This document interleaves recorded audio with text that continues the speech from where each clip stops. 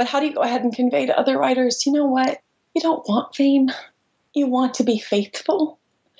Just to convey to other writers that the ladder up can lead to really empty places, and it's the ladder always going lower that leads into the abundant life, which leads to more of Jesus. It's Ann Voskamp. She doesn't want you to end up in empty places. And we're all going to spend about 40 minutes or so together to make sure that doesn't happen. Welcome to Episode 8 of Season 2 of the Hope Writer Podcast. Whether you're a dreamer, a beginner, a longtime blogger, future author, or already published, if you want your writing to give others hope, welcome home. We want to give you hope. This episode, Ann Voskamp, Inside the Writer's Heart. Ann's new book is The Broken Way. Took about 10 minutes to become a New York Times bestseller, I think. Okay, that's an exaggeration. But someone said Ann Voskamp is a walking, talking heart with arms and legs. You'll see why in this episode. You'll see inside her heart. You'll see what practical writing time looks like for her. You'll see how she makes writing a low-pressure spiritual discipline. She'll share the writers that she loves and how they influence her writing.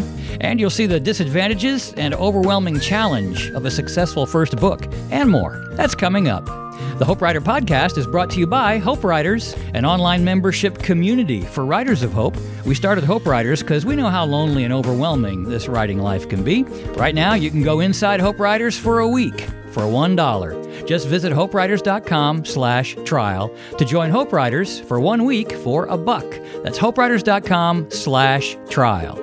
Your hosts on the podcast and at Hope Writers are sisters and authors Emily P. Freeman and Michael Smith, marketing and tech guru Brian Dixon, who also writes books. I'm Gary Moreland, Michael and Emily's dad. My first book will be in bookstores next summer.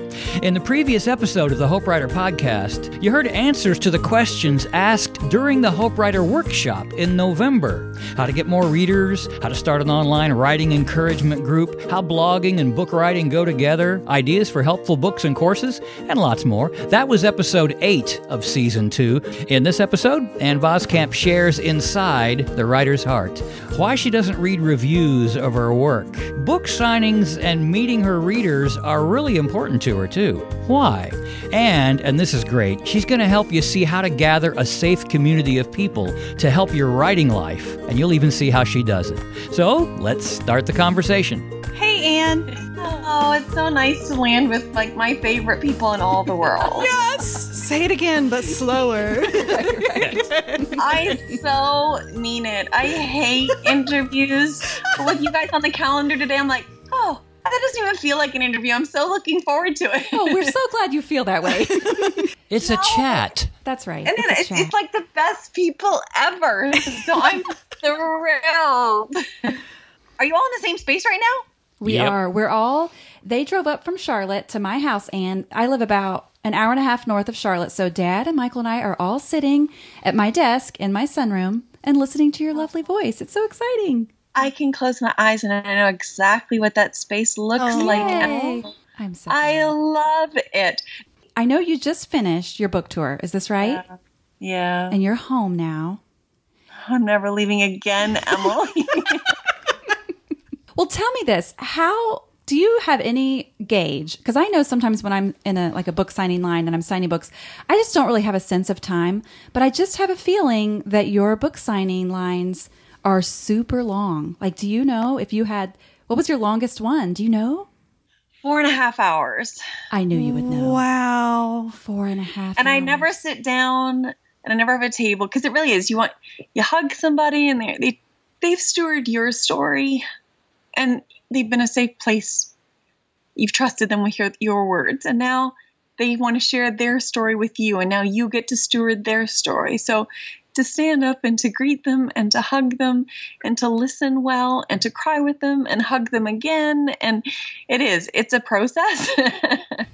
And there were times I had Tom Dean is a VP of marketing at Zondervan. And he wanted to hurry the line along because there's so many people. And like, no, when people flew in from states to stand in a line, you want to honor that time well. So just to know, for everyone to know, if you'll be patient, I will get to you and you will get your space and time too. But it's an incredibly emotionally draining experience. And at the same time, it feels really holy that you get to see the Imago Dei, the face of God in people, and you get to hear, God's writing masterpieces all over the world, and you get to carry people's stories. So it was good, and I'm glad to be home. So what do you do after a line like that? What does recovery look like for you? Oh, Emily, even just saying that, I want to burst into tears. I take lots of pictures in the line too, because I want to remember people and their stories. So usually in the car on the way back to the hotel, I go through the phone again, try to remember their names and their stories, because I think to write well, you need to carry others people's stories well, and you need to know their faces so that when you're writing stories, you think, how would the tone of this strike them? How would this meet them? How would this resonate or not resonate with them? So usually it's processing their stories right afterwards. Usually I want a cup of hot tea or a bowl of soup. I need comfort. I need to curl in. I sleep really hard. It's emotionally that you have absolutely nothing left. I think it's the ministry of presence, and you really just need to be completely all there. In some ways, I find that easier as an introvert to be all there for one person than it is to walk into a room where you have to mingle and you don't know what the script is. Mm-hmm. And I'm a lot better going, hi, where are you from? I start to tell their story, right?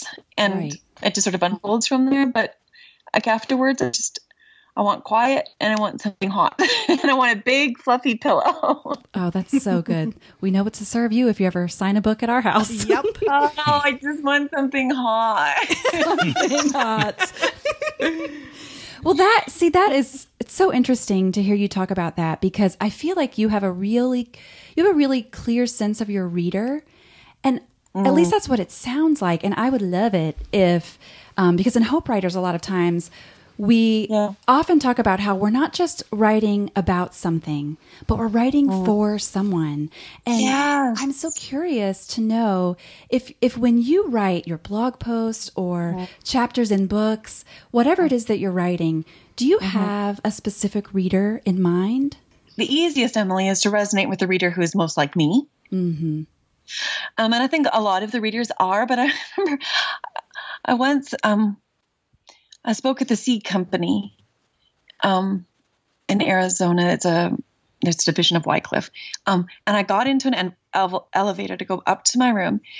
And there was a man in the elevator, and he shook my hand. He said that he had just celebrated his 87th birthday. Coming to this event was part of celebrating his 87th birthday, and how much he appreciated 1,000 gifts. And I just about fell over in the elevator, because I'm thinking, oh my goodness, when I was writing that book, I wasn't thinking, does this resonate with an 87-year-old? Wow. And I was much more cognizant writing about how does this sound outside of your own demographic, outside of your own story. And this particular book signing in Chicago, a young man came through, and he would have been under 25. He had a thick, I would have said, Liberian accent, a deep African accent. He was from Africa, and he had come to the United States to go to university. And I thought he had accidentally wandered into the bookstore, and they had said, oh, there's an author back there. Go get it. Your book signed. So I'm signing The Broken Way for him. And he said, I so appreciate your words. And I said, yes, very tentatively, thinking I have no idea if he knows what he's saying. And then he said, I have read 1,000 Gifts at least 10 times. Wow. And I thought, oh, Lord, forgive me. So often I think I know who the reader is, and I don't know who the reader is. And it humbled me in really deep ways, where I think when we write our stories, we just have to connect into the heart of God in really authentic, genuine ways, and trust then that the Lord will take that story and move it across demographics that you wouldn't guess in a million years. So I think I'm now much more aware. I think lots of times, maybe as much as I had the reader in the box, I think I realized I just need to repent that I had God in a box somehow, that God would only use my words just for these people, as opposed to trust. If I'm really authentic, if I'm really raw and honest, both with God and with myself, maybe it will take it to a reader that I would never imagine. And I took pictures with a 13-year-old girl who read 1,000 Gifts, and a woman 93 who had read 1,000 Gifts. Wow. So I think just realizing, and they were standing like within 5 people in a bookstore in Buffalo, and just realizing, you know what?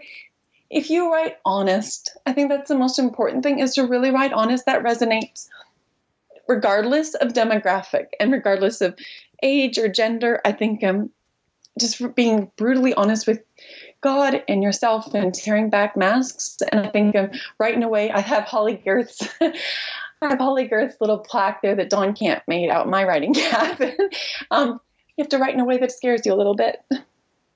And I think laying your heart out, it's a little bit terrifying when you realize, wait a second, I'd like to pull that back. What am I doing? I was in Grand Rapids signing, and about halfway through the book lining, I could not stop crying with every person. And they said, are you okay? And all of a sudden I realized, oh, goodness, you would think I would have realized this a lot sooner. All of these people have my heart in their hands, and I can't get it back. And I can't fix it. I can't change it. I can't clarify. I'm trusting all of these people with my heart. I had to go into the washroom and wash my face and get myself together, because I think if you're writing, you have to write the most honest way you can possibly write. Yeah. It's really lovely. And it's also encouraging, because you just never know. We show up, but then we can't control the outcome. And that can be both relieving and terrifying at the same time. I think that's it as a writer, Emily, is to think about, I'm passionately committed to the process, or process as Americans say, but I am passionately dispossessed of the outcome. Yes. I completely release myself of the outcome. And you're right. I mean, as much as we think I want the outcome to look a certain way, also at the same time, if the outcome takes your words farther than it feels safe to you, that can feel terrifying too. Knowing you, it seems like that, maybe you have had the experience more than a lot of writers of wanting to take those words back in. I have. I mean, I've had times where I have sobbed hard into a pillow and said, look, why, God? I think sometimes as a writer, we think, the best thing would be if I could put my words out there and they'd be read by tens of thousands, hundreds of thousands, millions of people. And at the same time, not realizing that the exposure that can, that now is your life, can feel debilitating in some ways, and more than debilitating, just that you think you really come to appreciation that it's easy to say, Lord, I just want my life to be a living sacrifice. I'm coming to the altar with my words, and I'm just laying them down there. But to realizing that, you know what, that's for real. That's not cliche. That's not trite. Those aren't just words that we're throwing out there, but he may actually ask you to come and just lay your heart bare and naked down on an altar. And a lot of people pick through it and just pray that he can use it whatever way he chooses to use it. But yeah, it goes both ways, Emily. So here's a question. Do you read your own reviews? Never. Have you ever read any of your reviews? I think I didn't realize what it could feel like when I first released 1,000 Gifts. I didn't have a community of writers around me. I have to grant myself lots of grace. I'd never been here before. But then there was misunderstandings about 1,000 Gifts. The pain of that. I think as a writer, you have to realize there's going to be people that don't like your words, that don't like how you express yourself, that don't resonate with the way you write. That's par for the course, I think, as a writer. I struggled much more with the misunderstanding. I didn't want to do anything that would ever hurt the kingdom of God or the heart of God. And that, Emily, that took me, I want to say 6 months to recover from, but if I'm honest, it took me years to recover from. Deeply painful. And I think in the way the Lord used that as a gift for me just to step back and say, you know what, Anne, you can't control how people are going to interpret the words. And I step back, and I still sort of PTSD over Amazon in general. We should start a support group. I still stress at Amazon. If I have to do anything on my own book page, I never scroll down. I need to get a link, but I never scroll down. I'm much more careful about firewalls around me, so that if people, on the blog, we'll be sharing quotes from people who've been blessed by the broken way. Someone else will gather and collect all of those, never me. Because I think as much as it goes both ways, again, everything is is both sides. As much as the reviews can be painful, the reviews also can go ahead and be loud in your head, where that you're all that and you're not all that. You're small, famous, toxic to a soul. So I think you just need to say, as much as writing can be just a vertical experience between you and God, pray, pray, pray over the words. And then after they're out there in the world, I think for some people the reviews work. I just know for me, it's just better. It is what it is. And I just stay far away. I think that's good advice. I think you're the one who said, I'm going to quote your words back to you. I don't know. I've had embarrassing moments where I've been so thrilled with that quote and realized, oh, wait, I said that. Right. But you said, in giving the advice about the critique, you said something like, air quote, you're careful not to let the critique go to your heart or the praise go to your head. Your head. Yeah. That was you, right?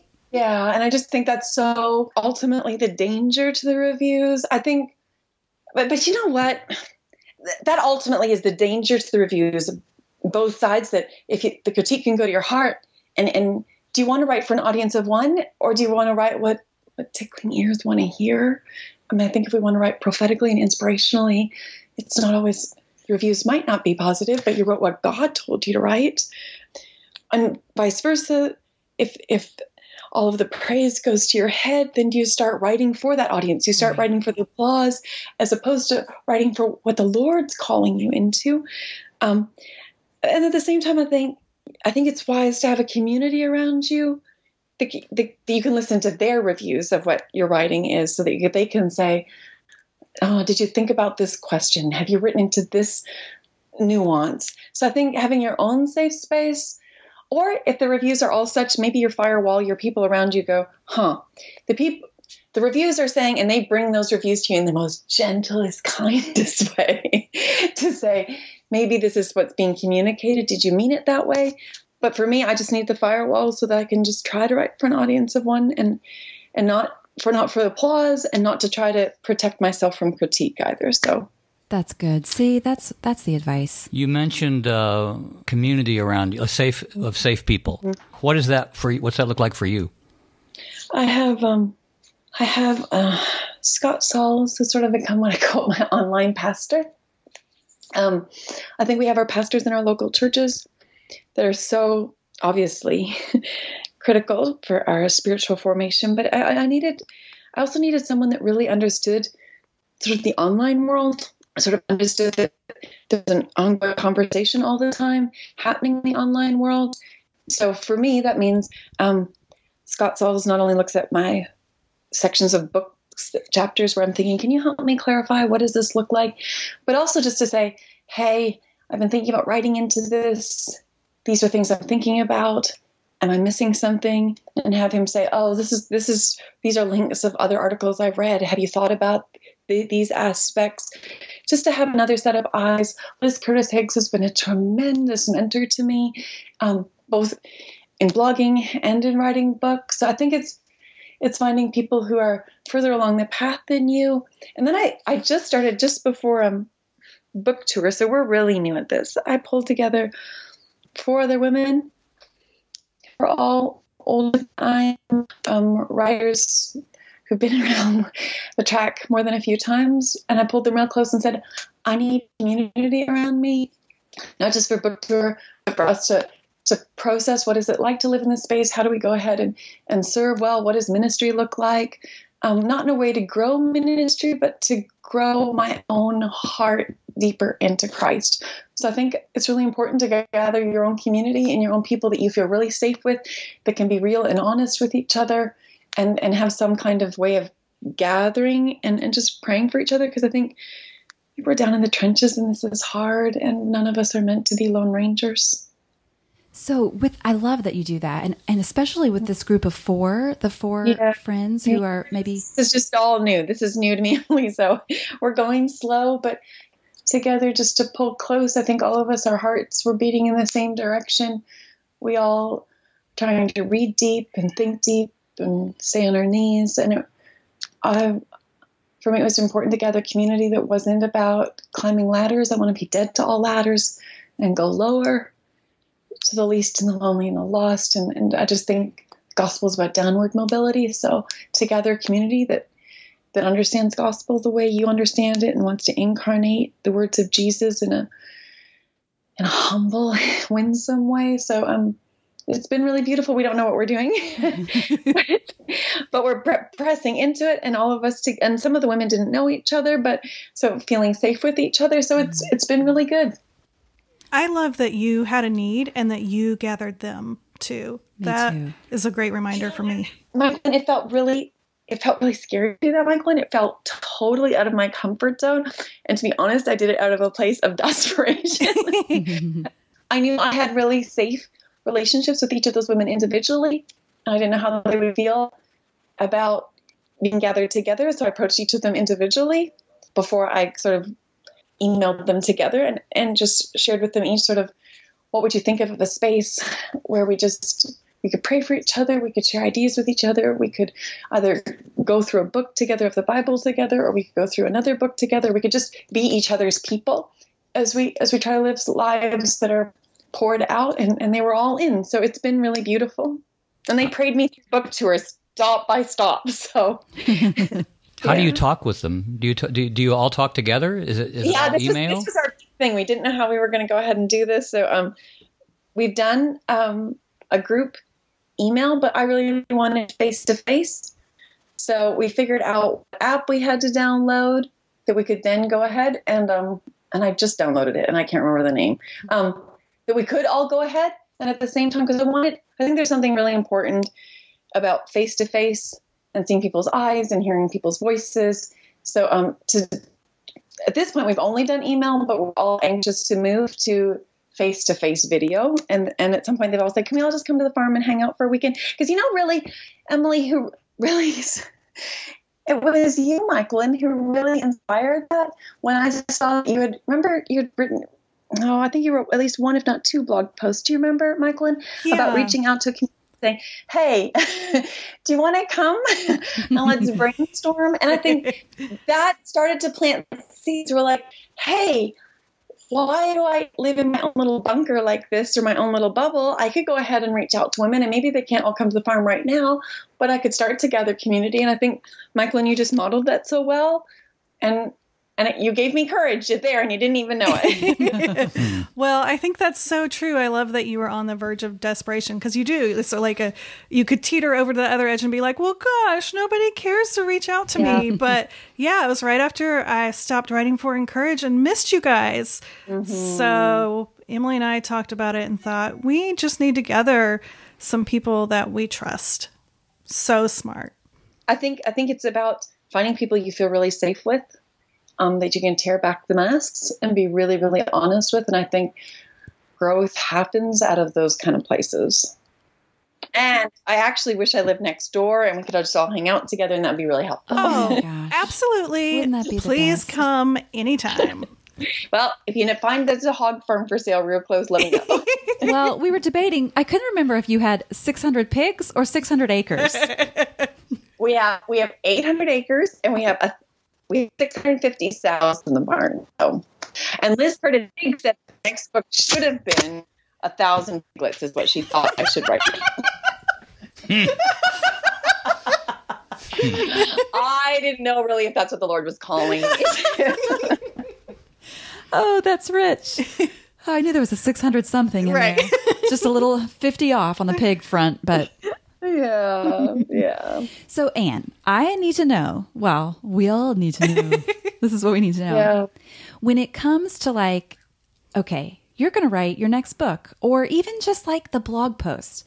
Yeah. Can you tell us what is sort of the actual how that looks for you? Do you work in? Okay, here's what we call it in our language.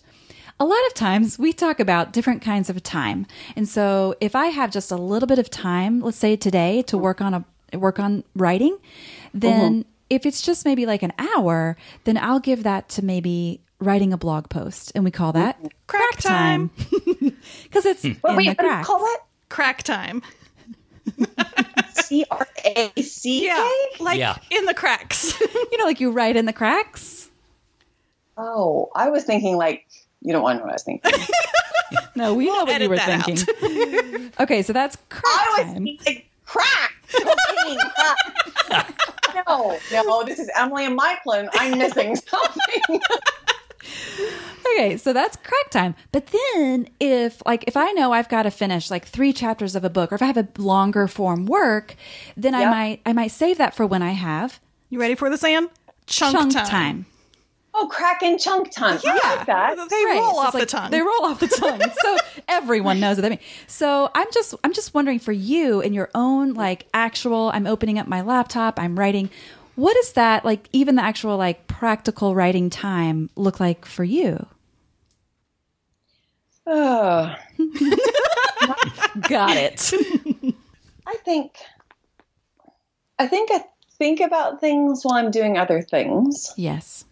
So when I'm doing blog posts, it's actually helpful for me, which doesn't always work really well in terms of logistically, but to start a blog post and then have to actually be interrupted and go do something else that's going to require my hands to do something.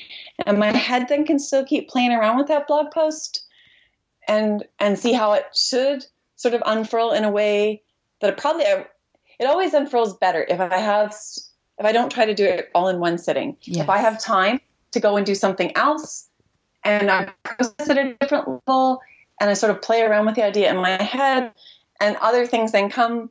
And I think there's just I think the best writing sometimes happens when you're far away from a screen, when you're actually thinking about things and sort of marinating.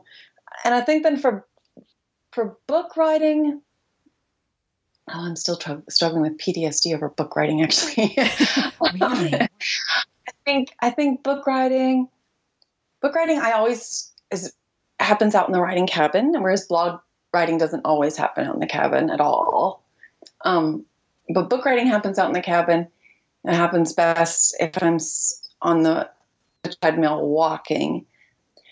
Blogging has its own deadlines in terms that you're supposed to blog today. So Yes. I feel pressure in that way, in the sense that I don't feel with book writing. So book writing, I can go out to the cabin, I can walk on the treadmill, and in that, I guess in both ways, walk on the treadmill allows me to think and to process, and I don't feel pressured at all. I guess I really do feel in lots of ways like a waiter, where I just need to wait on the Lord. And then I just serve the words that he gives me. And that doesn't come fast, but it's it's one of the most beautiful spiritual disciplines in my life, because so much of my other life I can quick go ahead and do the laundry, quick fold the laundry, quick. And with writing, it's not quick. Writing is the way the Lord says, shh, slow down, listen to me, press your heart up against mine, go ahead and lay out all of the brokenness and all of everything you're wrestling out. So it is a spiritual discipline. So I think regardless whether it's book writing or blog writing, I think having time away from the screen, whether it's I'm walking and just thinking, or whether I'm putting in another load of laundry or washing dishes, I think having time to process, you need to build that in if you're going to write at a level beyond the veneer level. Yes, that makes a lot of sense. When you finished writing The Broken Way and sort of all the, even I guess maybe before the first round of edits come, but after you finished the first draft and it was done and you turn it in, what's that feeling for you after? Is it relief? Is it fear? What is it for you? I think after 1,000 Gifts, after The Greatest Gift, after Unwrapping the Greatest Gift, after the 1,000 Gifts devotional, after all of those were done, it was great relief. After The Broken Way was handed in, oh, Emily, that one was very different for me, just in terms of the expectations. I so wanted to steward the trust of the reader well. I was so concerned after 1,000 Gifts, how can I ever live up to the reader's expectations again? I really had to it was more than a relief. It was just Lord, I'm putting this into your hands and you're just going to have to fill in all the gaps. And after the broken way now, I feel relief in a deep way that it's like Elizabeth Gilbert after she wrote, and I'm going to get it wrong. I said, eat, pray, love, or eat, love, pray. See, I don't know these things. Eat, pray, love. Yeah. Pray, love. After she wrote it, and it was like, I did feel I so resonated. I watched your TED Talk a million times. It so resonated with the sense of I've already, like, everything I can do now just feels like, it's not the right word, please forgive me, but failure, in the sense of how could I ever write something that would resonate like that when it wasn't anything that you did. God did something with it. So it was, I do feel after like the broken way, I can now exhale, and I have stepped out from underneath that expectation, and I feel emancipated and liberated and freed to write in ways that I have never been able to write. So I think as much as I think there's like grace and a gift in writing books for a smaller audience the first time, and then a little bit larger,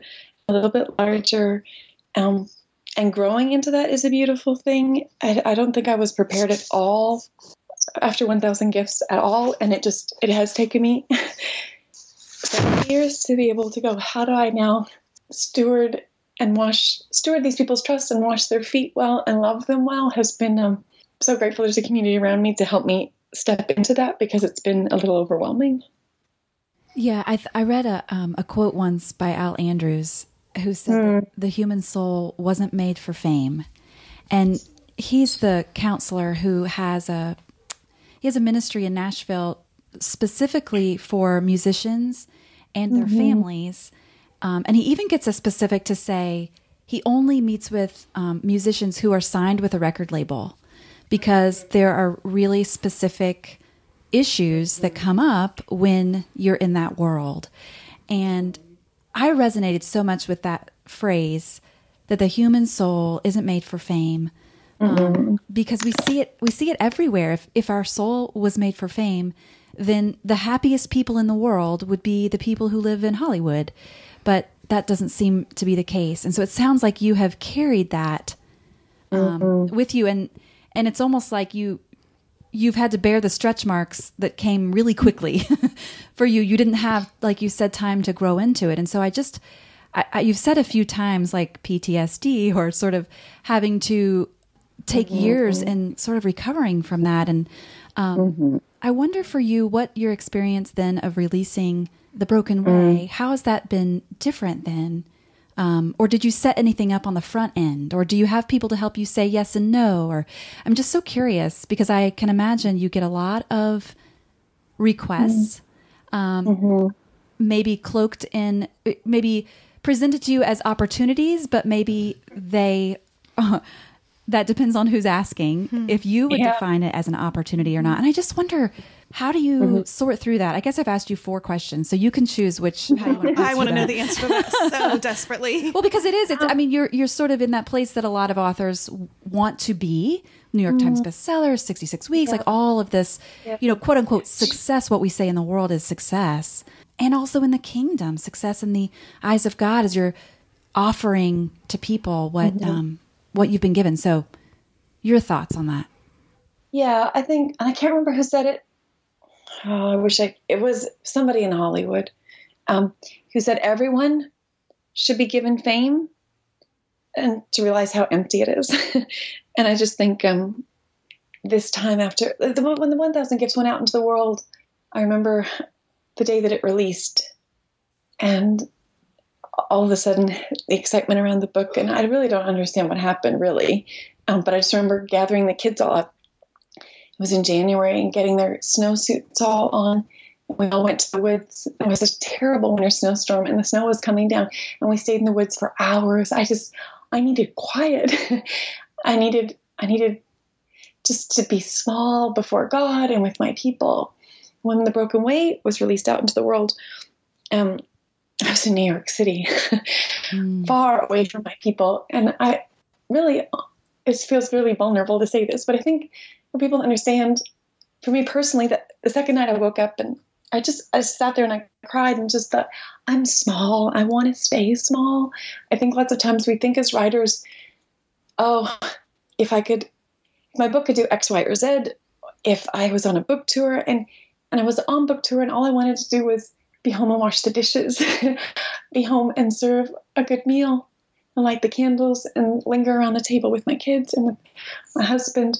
I think we need to write out of places where there's real dirt underneath our fingernails, where we live low to the ground, where we can hear the heart of God in small, simple ways that are profound because they resonate with other people living ordinary, everyday lives. And I have really, I'm thinking it's been such a gift of the Lord to sort of live in Canada, which I call the backside of the wilderness. And it's quiet and it allows me to think and process. And I think it's good to be with readers and to steward their stories. I just think it's really also important.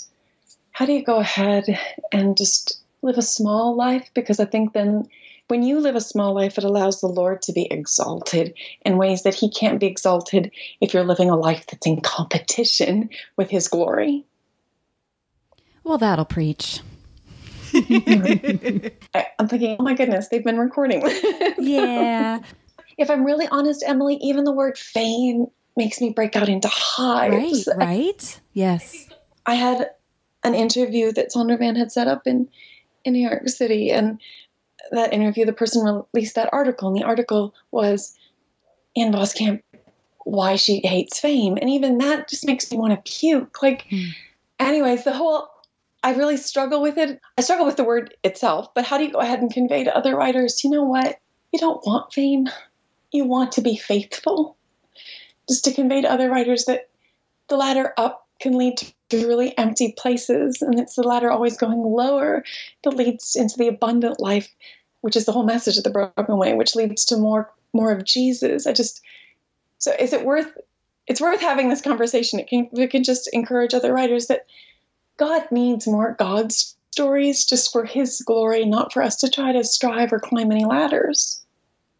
Well, that'll also preach. I think most of what Anne says will preach. Yes. Oh. I agree. Well, thanks for taking me. I love you all and I feel safe. So there, you're just sort of getting it off. That's what we get. Off the table. Well, I have one more question and two things. One is we asked our Hope writers if they had any questions because we knew we were going to be talking with you. Yes, ma'am. And one thing that they said over and over, several people said, I don't have any questions. Please just tell her how much we love her. So there's that. You've got a lot of fans and Hope writers, and when we obviously we've read you. I remember your blog back when you had the black background, and that's years. back a decade ago now. Eh? Remember? We all try not to remember those days for our own personal blogs. It's like, oh yeah, way back then. But you're a Hope writer, Anne. I mean, the things you write about and the ways that you bring hope, it's such the Hope writer way. We talk about how we don't want to sacrifice our meaningful lives for the sake of our meaningful words, but that it's all important. But one practical question I want to ask is, and this is what a lot of the Hope writers wanted to know, is who are some of your favorite authors? So many good authors. Right? So many good authors. I love theology, so I love C.S. Lewis and G.K. Chesterton and Tim Keller and Jonathan Edwards, but then I love Mary Oliver. I love writers like John Blaze. I really believe that deep theology, we're people of chronic soul amnesia. We're constantly forgetting. And God calls us to be the remembering people. And I talk about in the Broken Way that even though we're all broken, as we can make Christ present, he remembers us and puts us back together again. But I also think that as writers, we have to think about how am I bringing words to the page that people can be remembered. They're broken places, but also remember these truths that I'm trying to convey either through story or in a more obviously didactic way. And I think that we don't remember deep truths, deep theology, unless they come to us in an envelope of emotion. That they has to be the head has to connect to the heart. So that's why I guess I read for my heart and I read for my head, and then I try to write out of the places where how do I translate this deep theology and incarnate it into story, like Jesus tells parables, put skin on it, and write in a way that sometimes creative nonfiction writers write, in the way that poets write, in the way that fiction writers write, because I think they're connecting with heart. So I think for me I'm constantly, it's deep theology and then more artistic writing, and then how do those two sort of intertwine? Because then I think, how can I get that theology into the envelope of emotion? And hopefully it connects in a way that makes you remember it and then actually live it out. I love it. That's awesome. Mm-hmm. So great. And thank you so much for your time and for chatting with us. Oh, it's been so fun. Thank you for being a safe place. Thank you for being my friends. I think we need community, and I am so grateful for all of your voices. I'm grateful for Hope Writers and that you've gathered writers and encouraged them and edified them. I think we don't need to be intimidated by each other. We need to keep inviting each other to keep writing more God stories, and the world needs to be filled up with all of the ways God is meeting us and changing us and transforming our lives. And the more words, the better. So I just cannot thank you enough for what you're doing for people down in the trenches. You know what? I'm meeting God and I want to write it down, and you're showing them how to do that. And I think we grant ourselves grace when we get it wrong, and we say, we do. We have to just keep encouraging each other in our battles, and we're all winning many more battles than we realize. I'm just cheering wildly from the sidelines. Everything that you do just takes my breath away. And I love you all. Good. We love you, Anne. Too, Thank Anne. you. Thank you, Anne. Thank you so much. Okay, God go with you. Bye-bye. She's cheering for you from the sideline. That encouragement and grace she talked about that we all need because we're all in the trenches, you can connect with that encouragement and grace right now when you go inside Hope Writers for $1 for a week at hopewriters.com/trial. If you love to write, but you're intimidated, weary, aimless, frustrated, you just want to hear from someone who's been there's something for you inside Hope Writers. And the Hope Writer Facebook group is a great place to ask questions, make friends, and to get the encouragement to grow your confidence and ditch anxiety. It's a whole community of people to journey with. Go inside Hope Writers now for a week for $1 at hopewriters.com/trial. In the next episode of the Hope Writer Podcast, Logan Wolfram organized, produced, and ran the Allume Conference for years. And then she stopped. Why? The inside story of big dreams and projects, and knowing yourself, and knowing when you should make a change. That's the next episode of the Hope Writer Podcast. And final words of hope from Hope Writer and Voskamp. People are down in the trenches, and it's hard, and none of us were meant to be Lone Rangers. Pull close some people whose hearts are all beating in the same direction. Thanks for listening.